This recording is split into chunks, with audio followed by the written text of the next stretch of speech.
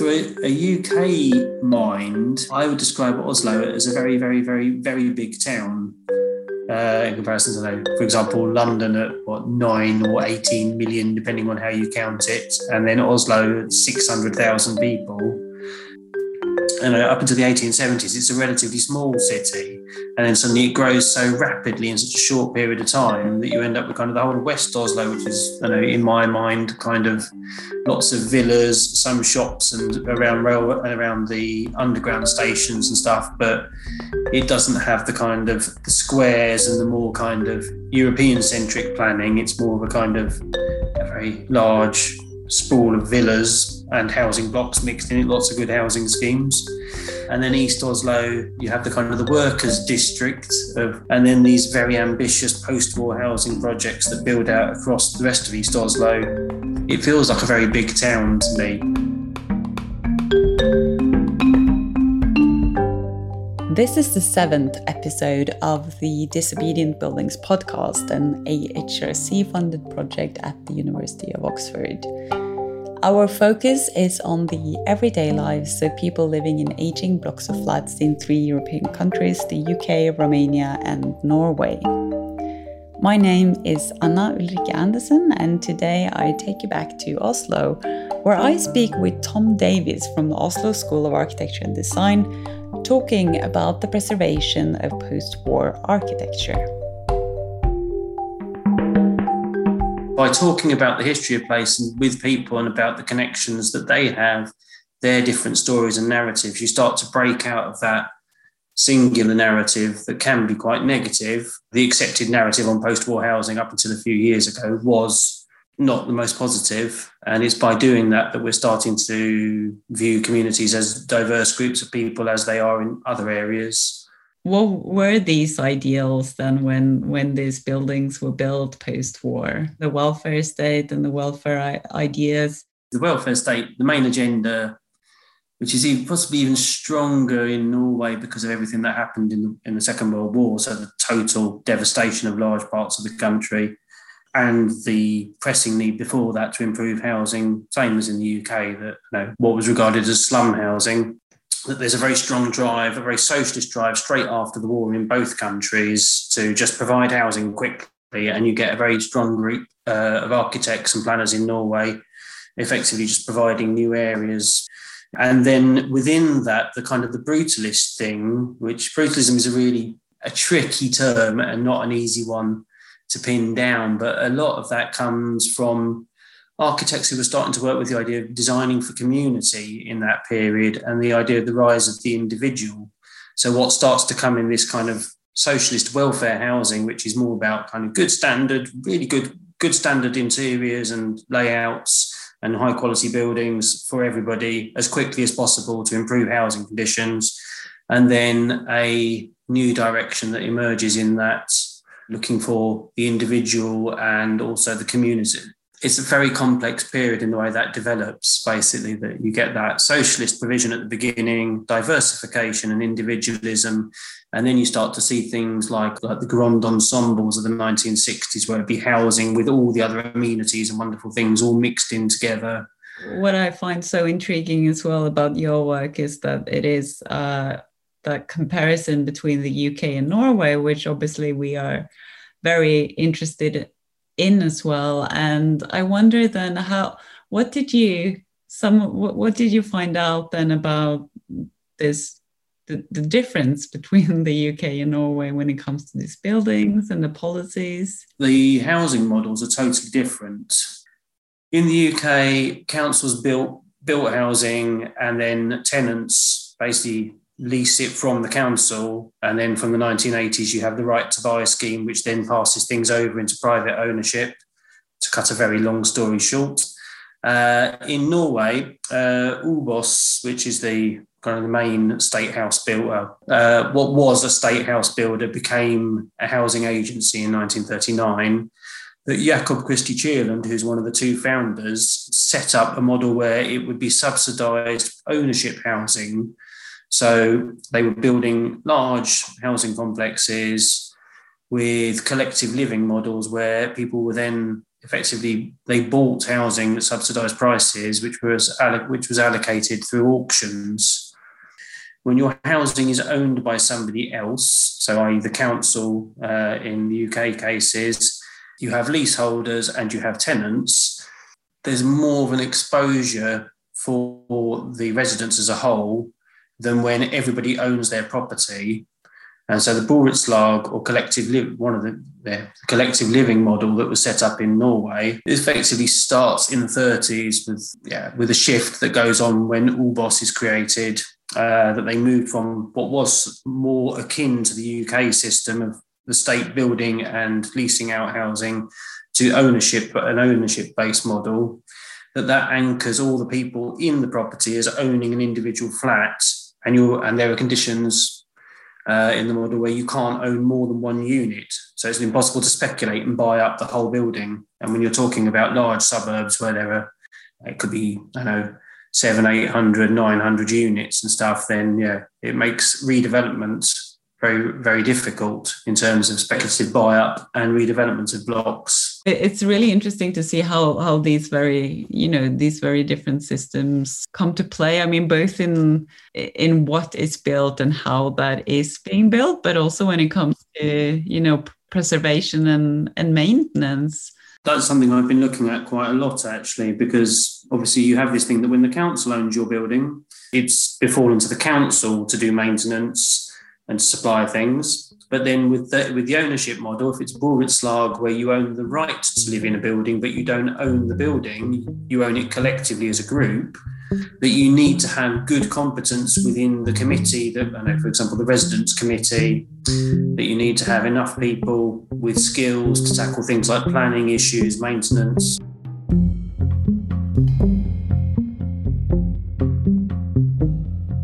With these brutalist buildings, the buildings that are built in the 50s, 60s and 70s, even the buildings in the 80s are actually aging, so it's how long a building lives and how much maintenance does come with them. But the thing with the idea of aging post-war architecture, I think a lot of the challenges with it are, same as any buildings, are the management models or the housing models that it's built on. That, for example, if you've got a council that owns your building who largely don't have any money or aren't interested in maintaining properties, then things don't get done for long periods of time, and then you get the kind of emergency maintenance. And that's that simple fact that councils will do bits and pieces. Sometimes they do it when they have, sometimes they do things in advance, but often it's a kind of crisis firefighting.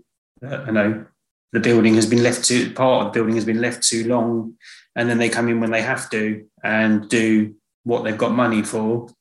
And the same thing on the other side of it, when you've got residents' committees trying to organise maintaining their own buildings, that, to be honest, our residents' committee here haven't done anything for quite a few years, which is why we've got a lot to do now. So I wouldn't draw a distinction between newer buildings and older buildings necessarily in terms of their longevity. It's more the models and the way they're managed that determines, what state they're in. It's an incredibly quite a complicated picture. A core part of the PhD is looking at what kind of strategies can we have for protecting post-war housing. So when you're talking about trying to conserve and manage the heritage significance of places that are living communities, newer buildings, and the idea that they need to have flexibility to change use, update things, improve. We're thinking more in terms of strategic heritage protection rather than kind of saying, okay, we need to make sure that no materials change. We're looking more at the essence of the place. So what are the reasons that it was built? What was the aim in terms of particularly these ones that are very community focused? So there's an idea to create spaces that work for people and facilitate the different aspects of living, from kind of private life to public life. And then how that's developed over time, and then how the communities have adopted them over time. So the architects and planners often had quite clear ideas about this space will be used for this, and this space will be this, and good design in them often allowed for flexibility in the design. What's critical in the way that communities have adopted them while they've lived there is that those intentions get subverted, spaces get used differently. That's where it needs to be from a community lens, basically, that you need to be talking to the community about their experience of the buildings, how they relate to them. And then by talking about the origins of them and their planning intentions and what the ideas of the design were. So that gives you that kind of evolution of those intentions and how they change through adoption, and how we can then think about moving them further. You were talking about how we do adapt, and how people who live in the buildings might think very differently about the original plans than the architect might have done. There's this one photograph, and this is taken from the living room towards the west of Oslo, and you see a very large windows, some plants in the windowsill, and then a door that opens up to the balcony. And then in the balcony railing, you have glass tiles.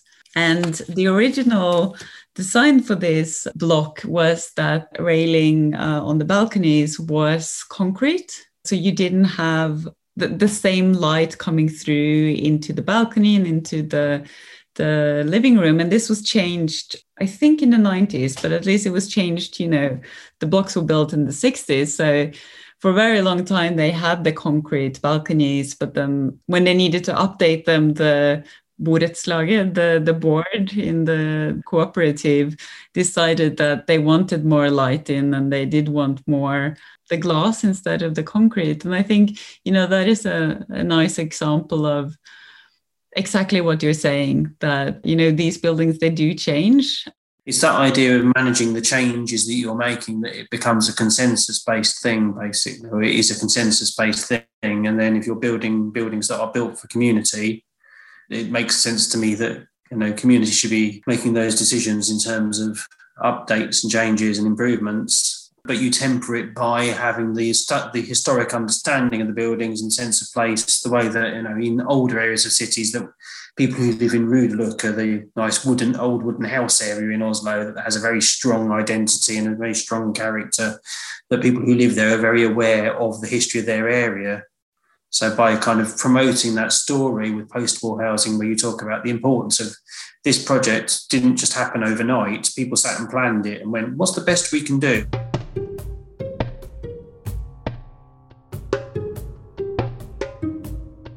So we asked also people to write us letters and answering the questions, what are you worried about? There's a letter that I received from one of the participants who's describing being worried about, the city's changing. Where are the population that are over 50 years old in Oslo? And then he's answering it saying, they all live outside of Oslo. And I think it's also something interesting about the idea of these post-war buildings that were built, some of them in the 60s. And although you do have inhabitants who have lived in the buildings since then, there are fewer and fewer. Of how, when it comes to communities and protecting communities, then also obviously making sure it is an area that welcomes all ages. I think there's a few things that the way the housing was built post-war housing was built, particularly in East Oslo. You have all these suburban schemes which are basically providing upgraded, much better housing. London and other UK cities don't have that. Their post-war housing is about repairing bits of the city, and it's kind of more of an urban dentistry of kind of going in and kind of knocking down an area and redeveloping one project within an area, and then it connects more to the neighbouring areas. Whereas Oslo is more kind of, we've got all this expanse to build in, we'll build new projects, move people out here, then we'll knock down their houses and rebuild them. And then that doesn't happen.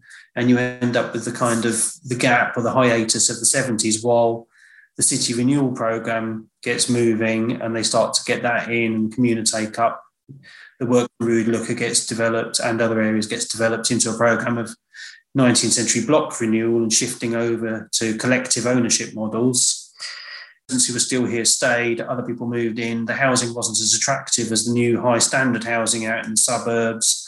it's those challenges of trying to, you want to improve conditions in an area and, regenerate areas, but then you don't want to gentrify it. You don't want to tip it over into what we're seeing a lot in this area at the moment, where it becomes, we've got a very high turnover of residents in our building, the other buildings in the area that people move in, do a few years, meet partners, have one child or whatever, then relocate somewhere much bigger.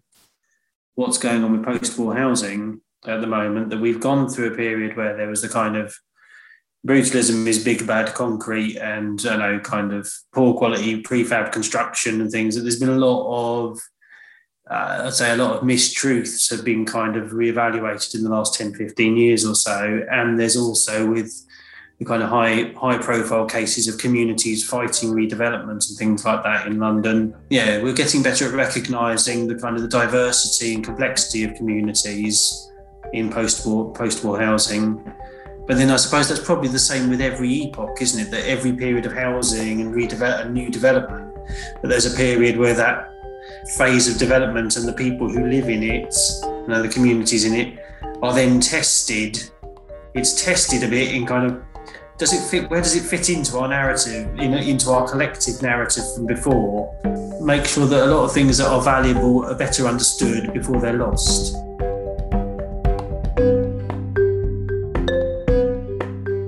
Thank you for listening to the Disobedient Buildings podcast, edited by myself and produced by Jack Soper. If you want to hear more, go to our website www.disobedientbuildings.com or search for a podcast where you normally find your podcasts. In the next episode, Inge Daniels, Gabriela Niculescu and myself offer some concluding remarks on our first series of the podcast for the Disobedient Buildings project. First up, the welfare state.